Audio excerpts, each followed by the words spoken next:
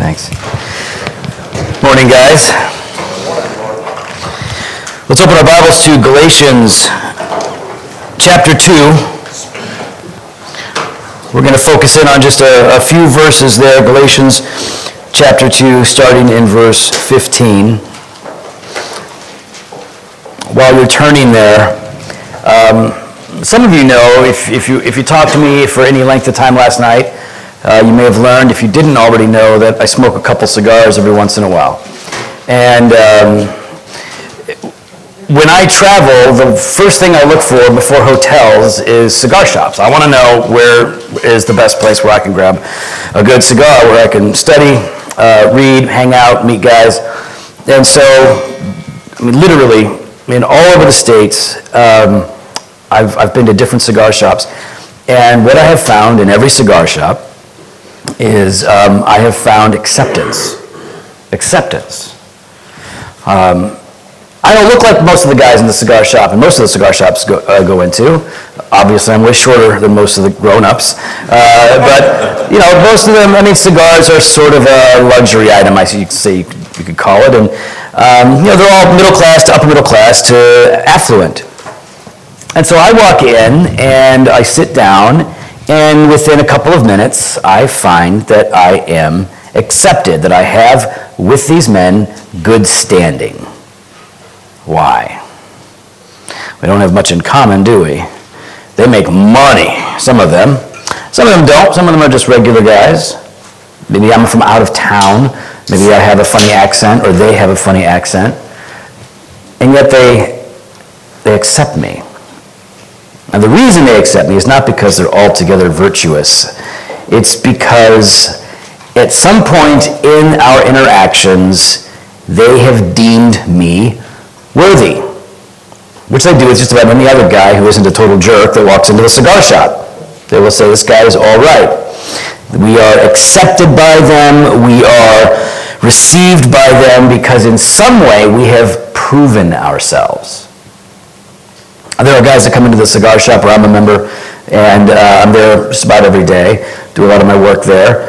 And people come in, and we give everybody a chance to prove themselves. Now, it's not that they have to measure up to some bizarre standard. We basically just want them to prove that they're not total jerks, that they're not going to come in and mess the place up and be rude. But this is how things tend to work in the world. We gain good standing with others by proving ourselves in one way or another. Whether you're entering onto a team, whether you are in a new group of friends or coworkers, new job, good standing is something that you earn.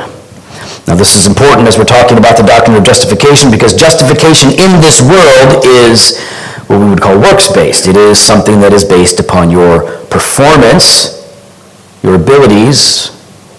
It is based on you in some way. And so when in Galatians, we're getting into here, and this is one of those key passages that's going to press us again, and most of us, I assume, most of us to return to this doctrine that we sometimes take for granted. Galatians chapter 1, verse 15 says, chapter 2, verse 15, if I said that wrong. We ourselves are Jews by birth and not Gentile sinners, yet we know that a person is not justified by works of the law, but through faith in Jesus Christ. So we also have believed in Christ Jesus in order to be justified by faith in Christ, and not by works of the law, because by works of the law no one will be justified. This is God's word. Let's pray.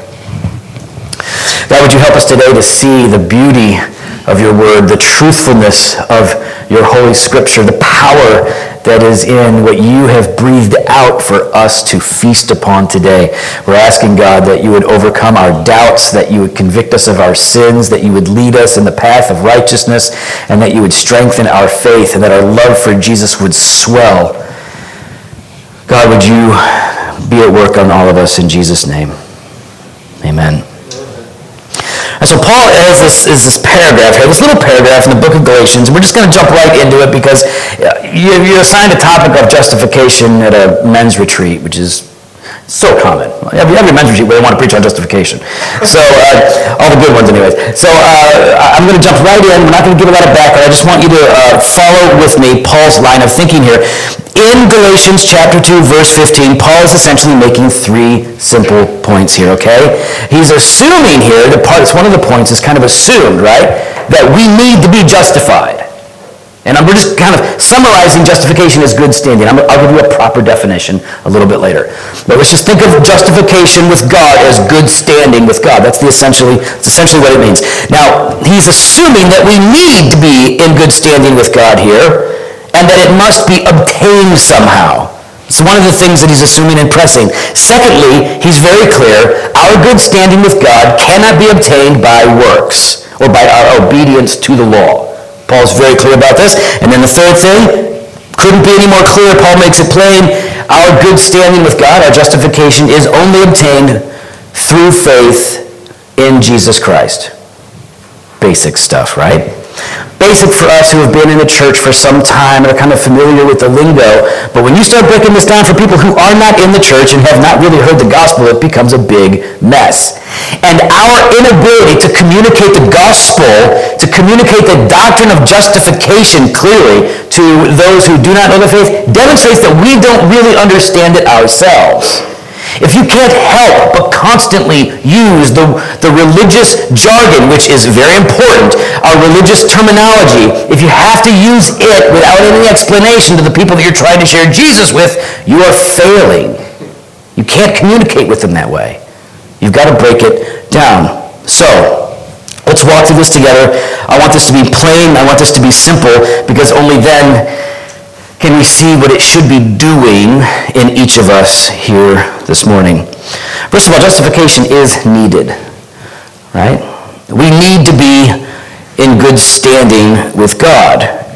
Now, why do we need to be in good standing with God? Well, in short, because God is God. He is the maker of all that is and ever will be. He is the authority over all that is and ever will be. And as men and women made in God's image, we are accountable to him who made us. We belong to him. He owns us.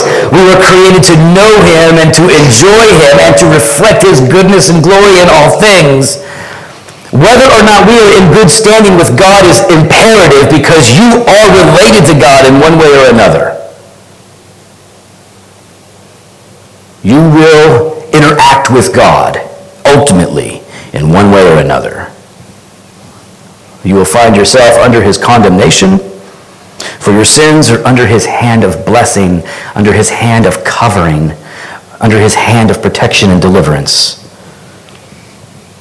We need this good standing, and we need this good standing, and we all kind of know this part, right? We need this good standing with God because we are sinners. We are not like God. We are corrupt. We are wayward. We are not just broken, which is popular to say today. My friend Drew Dick just wrote an article on starting a church called the Church of Brokenness, or maybe just call it Broken, so it sounds cool. And the Church of Broken would focus all on how we're broken and missing out and incomplete, but we're not going to talk about sin and rebellion and damnation. It's a little too on the nose. We are broken, but we are not just broken. We are rebels, sinners who are justly condemned. In Romans chapter 3, verses 10 through 18, you guys are familiar with this passage. A lot of you are anyways. And in this passage, Paul is pulling from the Psalms in the Old Testament, and he says that there is no one who is righteous. There isn't one who seeks after God. And he says that all together, and he's talking about all of humanity, have become, the word is, useless. We are sinners, justly condemned. We are not the children of God by nature, but Ephesians 2:1 and following tells us that we are by nature the children of wrath.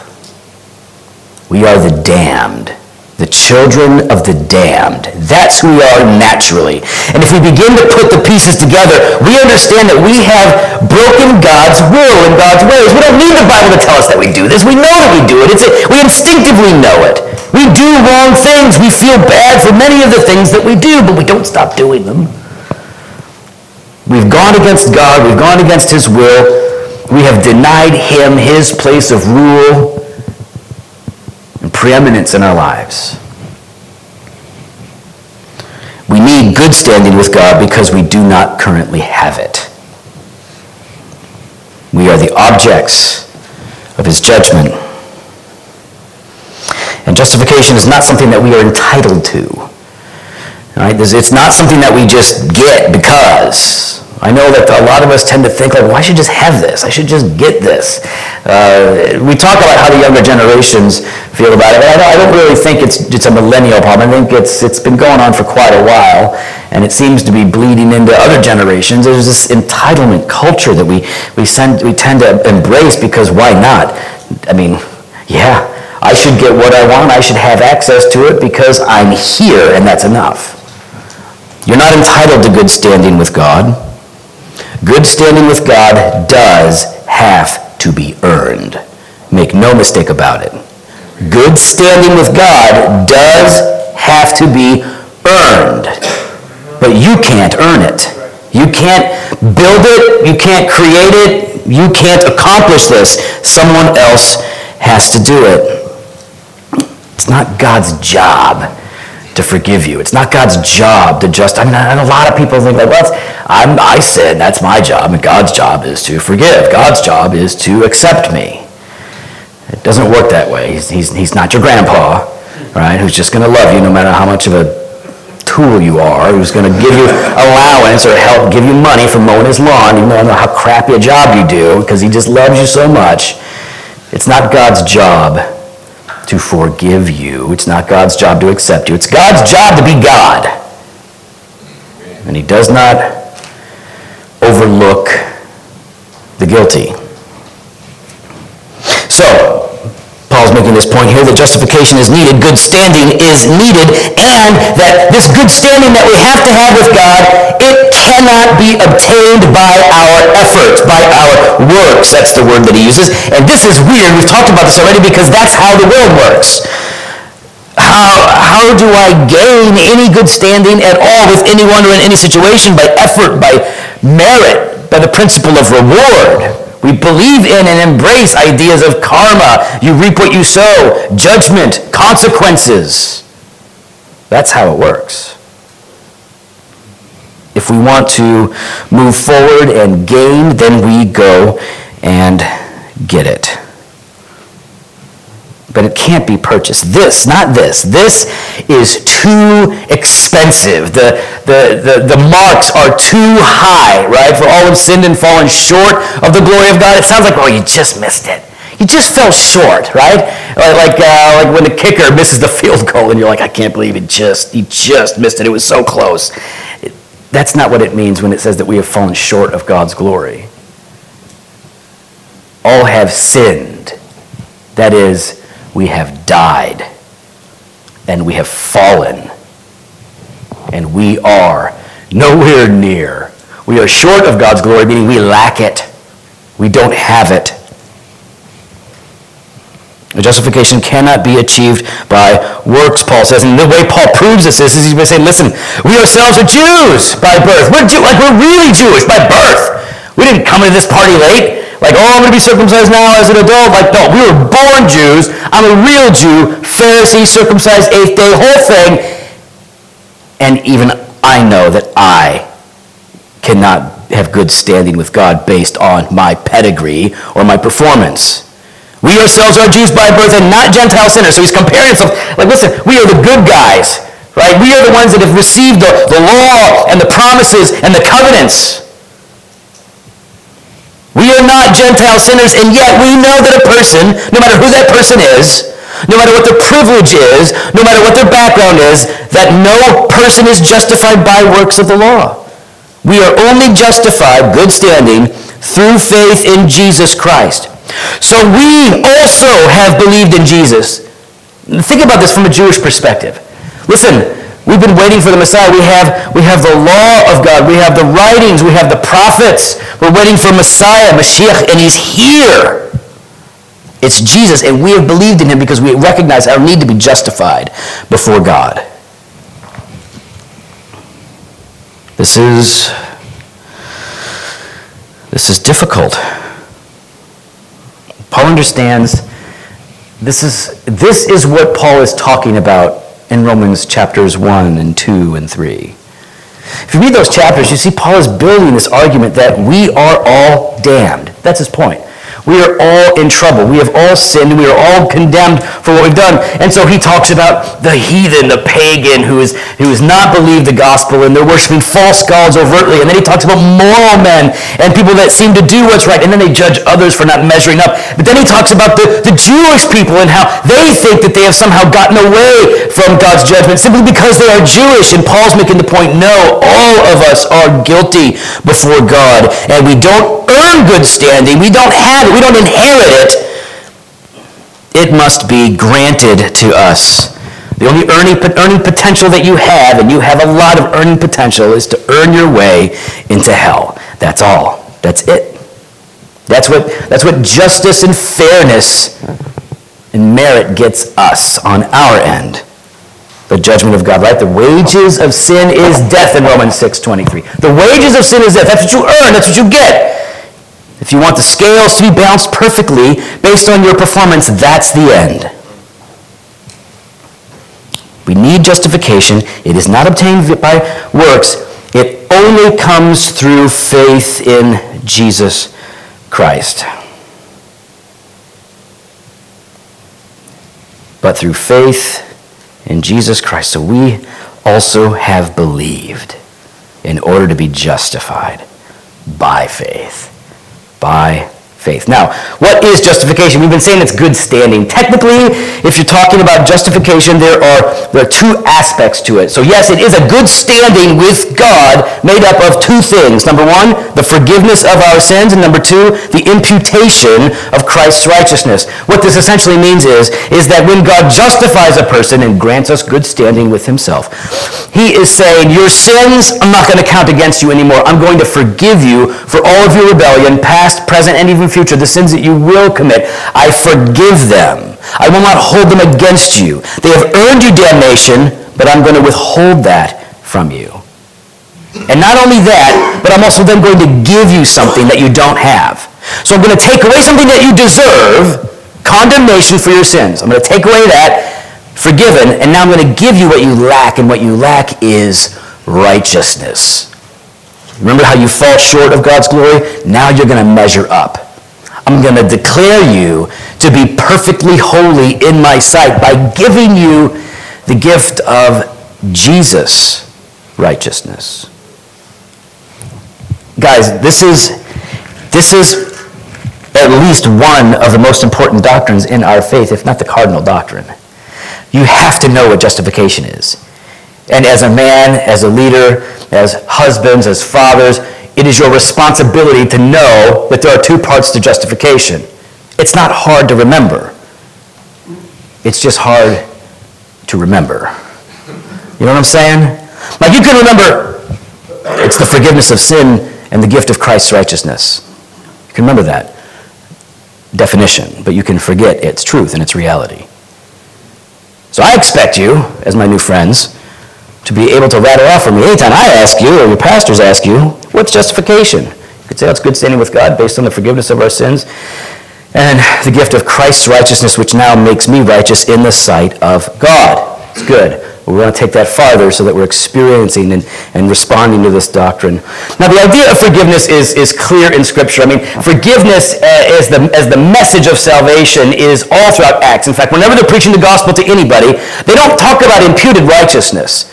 Right? It's a big concept. It's a heavy concept. In Acts, when they're preaching the gospel, they dial in on the easy part to grasp and understand of the gospel and of justification. That is the forgiveness of sins. So that's what he dials in on. That's what Jesus dials in on. So evangelistically, it makes sense to hit that really hard because the one thing that should be that just underneath the surface for most people is that we are guilty. We have done wrong And there needs to be some kind of remedy for that.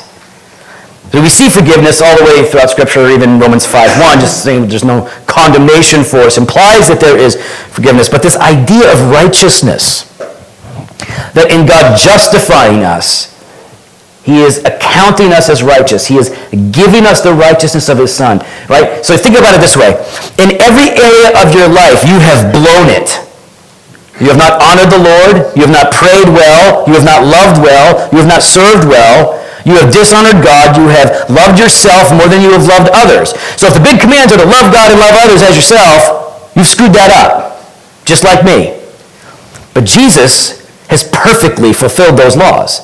He has perfectly loved the Father, submitted himself to the Father's will, and he has perfectly loved others. He never failed or misstepped at one point. And all of what he has done is given to you. It's a great exchange. Jesus takes your sin and your judgment and your condemnation and dies on the cross to free you from all of that, and then he gives you his perfect righteousness. That's the exchange. We see this in passages like Philippians chapter 3. Paul here is talking about his past, how he was a big dog as it came to being the Jewish leader who had high marks in morality and achievements. And he says this in verse 7, whatever gain I had, and he's speaking about the gain of being so worthy of respect, the earning, right, the measuring up. Whatever gain I had, I counted as loss for the sake of Christ. Indeed, I count everything as loss because of the surpassing worth of knowing Christ Jesus my Lord, and for his sake I have suffered the loss of all things and count them as rubbish in order that I may gain Christ. This is what he wants, right? Gain Christ and be found in him, united to him. I want to be found in Jesus, not having a righteousness of my own that comes from the law, but that which comes through faith in Christ, the righteousness from God that depends on faith. Paul says, I don't want my own righteousness because it's terrible. It's weak. It's frail. It's fragile. It's a facade. It doesn't measure up. It can't.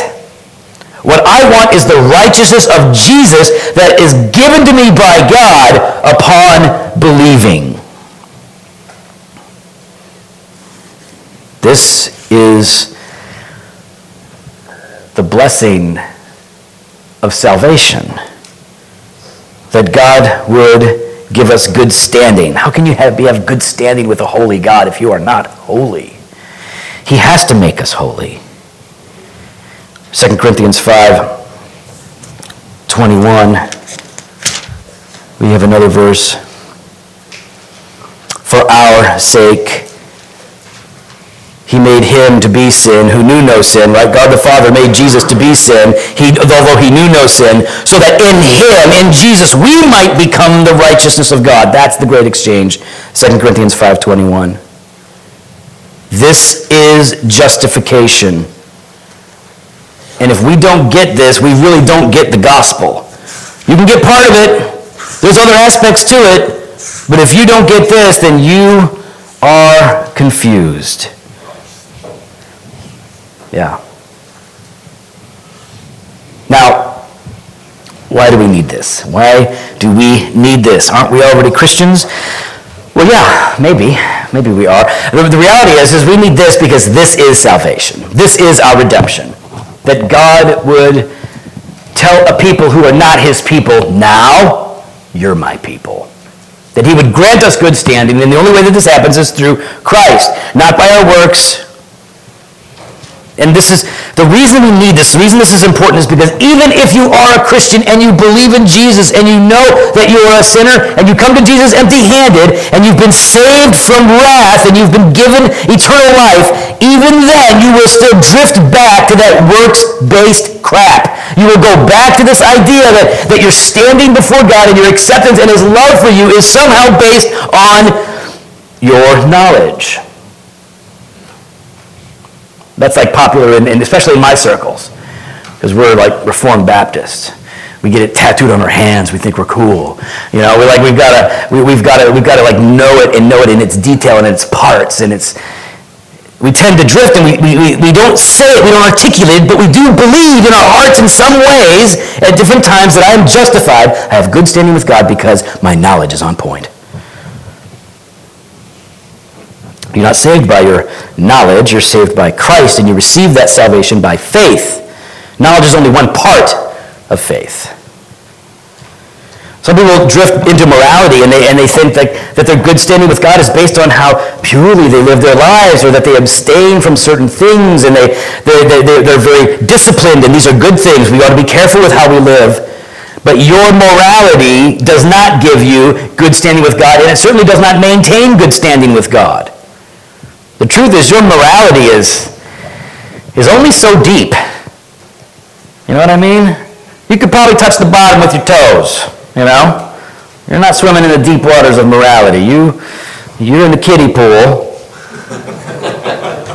We think like, it's some of you, like if you were converted later in life, some of you look at your transformation that you've experienced, which is entirely a work of God's grace. That ain't you, and you know it ain't you. It's God's grace. But you look to your transformation, and that's sort of your assurance. Look at how bad I was. Look at how messed up I was, and now look at how good I am now. You see the change, you see the difference, and we think like that, wow, I have good standing with God because I am now different externally. You know what all this is? It's just comparison. That's all that it is. It's just comparison. You're comparing yourself to other people in such a way that you measure up better. That's all that it is. We tend to drift into comparison. This is why we need the doctrine of justification to be drilled down deep into our hearts. This is why we do need it tattooed on our hands, right? So that we will not forget what it is that defines us. You know what justification doesn't just, the doctrine of justification is not just an explanation of how you have good standing with God. It's not just an explanation.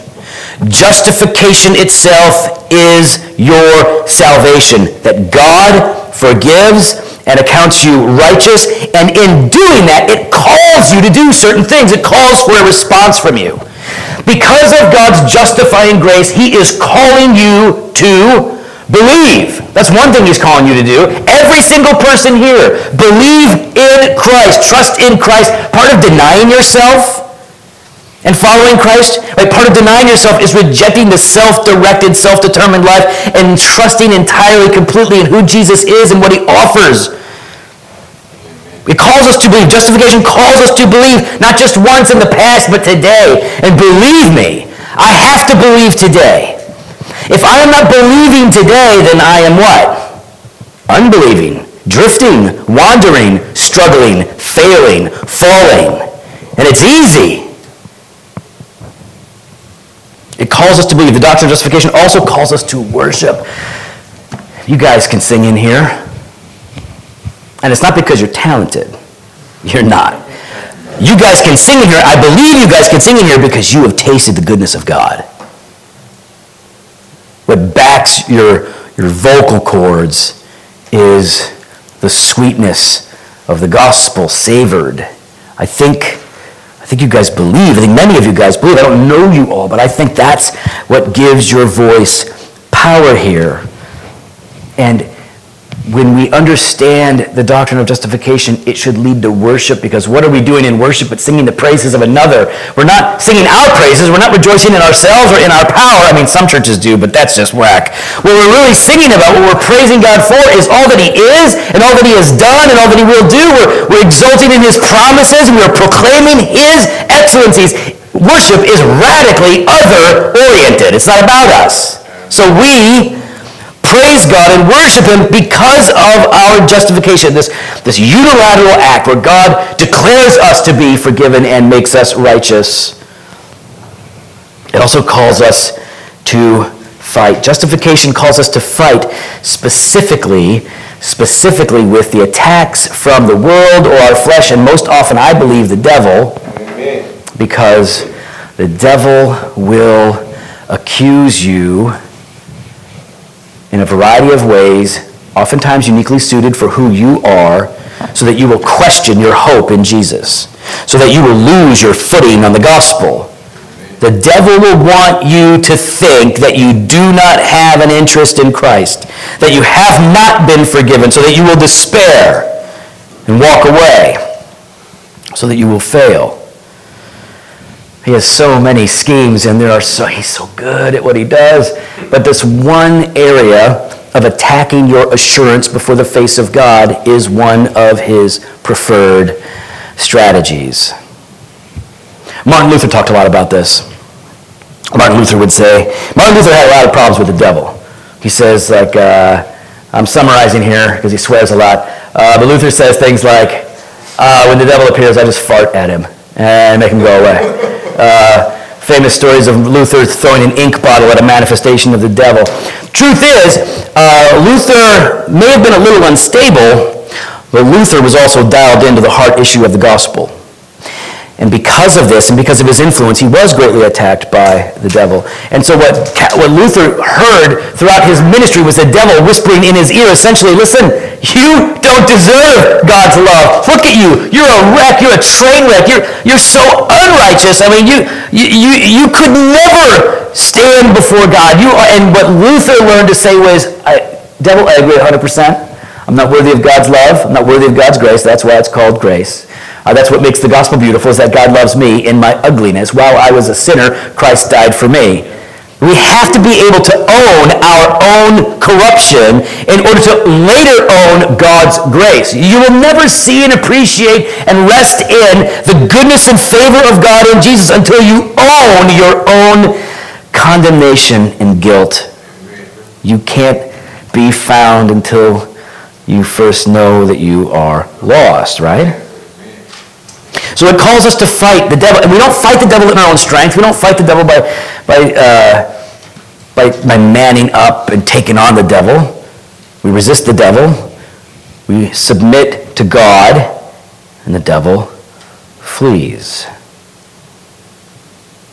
I hate the devil. I feel like the devil has been after me my whole life. I was a Satanist for years before I became a Christian, and I've never felt a moment of oppression from the devil since my conversion, though I have seen horrible things. Since my conversion, I have never felt oppressed by the devil, but I have often felt his presence. And I do sense that whether it is him or one of his little demon nerds, I don't know, he's probably got bigger people to work with than me. But the devil, either himself or by proxy, is tempting each of us, whispering in our ears, trying to get us to lose our confidence and our hope. And we fight him with the gospel. You've got nothing on me. I'm not afraid. Now, if I was on my own, I'd be afraid because the devil's tougher and smarter than me. But Christ, who is in me, is greater than the one who is in the world. Now, two more. Number 6, the gospel calls us to obey. Justification calls us to obey. Don't mistake that. There is always gospel-light weirdos who want to downplay obedience and godliness as if it ain't no thing, as if there's no realm. We can't be holy, so why should we be holy? We can't be holy. To be holy is to be perfect. We can't be perfect, so what's the point? The only point of the commands to obey is just so that we realize we can't do it. Oh, this is nonsense, right? The Greek word for that is hui. We are called to holiness. We are called to godliness in this life. In fact, look at how Paul talks about it here in this paragraph, right? He says in verses 15 through 16, hey, listen, we're the Jews and we know that we ain't good enough. We have to believe in Christ in order to be justified. Verse 17, but if in our endeavor to be justified in Christ, we too were found to be sinners, is Christ then a servant of sin? Certainly not. For if I rebuild what I tore down, I prove myself to be a transgressor. For through the law I died to the law so that I might live to God. I have been crucified with Christ, and it is no longer I who live, but Christ who lives in me. And the life that I now live in the flesh, I live by faith in the Son of God, who loved me and gave himself for me. I do not nullify the grace of God, for if righteousness were through the law, then Christ died for no purpose. He's balancing these two things here. My righteousness before God is not based on law. It's based upon Christ. He gives me his righteousness. I'm accepted by God by grace. I receive it through faith. And yet what happens? The moment that we are transformed, right, regenerated, faith, conversion, justification, all of this happens, we have this heart that now longs for God. And since we know that there is now no condemnation for us, because we have received Christ's righteousness, our good works are now perfected in the eyes of God and made perfectly acceptable. While you will fail in your best attempts to do what is right, God will accept what you do in Christ. And he calls you to do. This is the will of God, your sanctification. That is, that you abstain from sexual immorality. It's pretty clear, right? Stop doing that. But it's not just stop it. It's not just don't do that thing. The will of God is your sanctification. The progress of being made holy. The work of the Holy Spirit in transforming your inner man, which our brother's going to preach about next.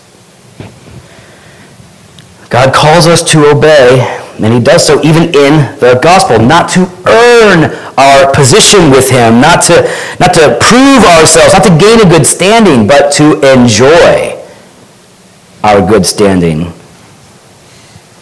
Seventh, last, justification calls us to tell. Calls us to tell other people. We are the only ones that have a message of grace. Because our message is not clean up your act. Our message is not stop doing bad things. Our message is not be the best person you can be. Now there is a command of God in all of this that tells us to repent of our sins, to follow Jesus. But our fundamental message here in all of this is not for people to do better in order to gain God's ear or to earn God's nod. Our message is that God forgives the guilty. Not only forgives, but then perfects. You're not a criminal who just gets off and gets away. You are a criminal who is restored in reputation, in position. You are made righteous. And this by grace. You don't borrow for it, you don't pay for it, you don't work for it. You simply receive it. Faith, right? We're justified by faith. Faith is the open hand that accepts salvation. That's all that it is. And so we're called to tell. We can tell people about this because our message is one of free gospel, free salvation, free life. It is truly free. They don't have to jump through hoops. They don't have to run through sacraments. In justification, bottom line, in justification, you find God. And in justification, you find yourself. And until you get justification, you will not get God, nor will you understand who you are. You can't. You won't understand either because you won't see your sin properly. Only the person who has come to the place where they have seen their sin for what it is and seen Jesus for who he really is, that's the one who is justified. That's the one who has a proper sense of reality. In justification, you see your sin, you see your Savior. And he is your salvation. Amen. Let's pray. Father in heaven, we need the repeated gospel message of justification. I need it every day. God, I'm tempted to sometimes justify myself by what I know or what I do or who accepts me. God, we're all tempted to justify ourselves through these small and pathetic worldly things. Would you forgive us for such unbelief? And would you, by your Spirit, lead us back to your Son so that our great hope, our only hope is in him, in his blood and in his righteousness, which cleanses us and makes us new. God, would you work in each of our hearts in such a way, God, that we would be overwhelmed with grace, so that we become men who are not just bold but humbled, men who are not just willing to lead, but who are willing to lead through serving. God, would you make us husbands and fathers who are characterized by the grace of you as Father, by the love and compassion of your Son, and by the seeking ministry of your Spirit. In Jesus' name.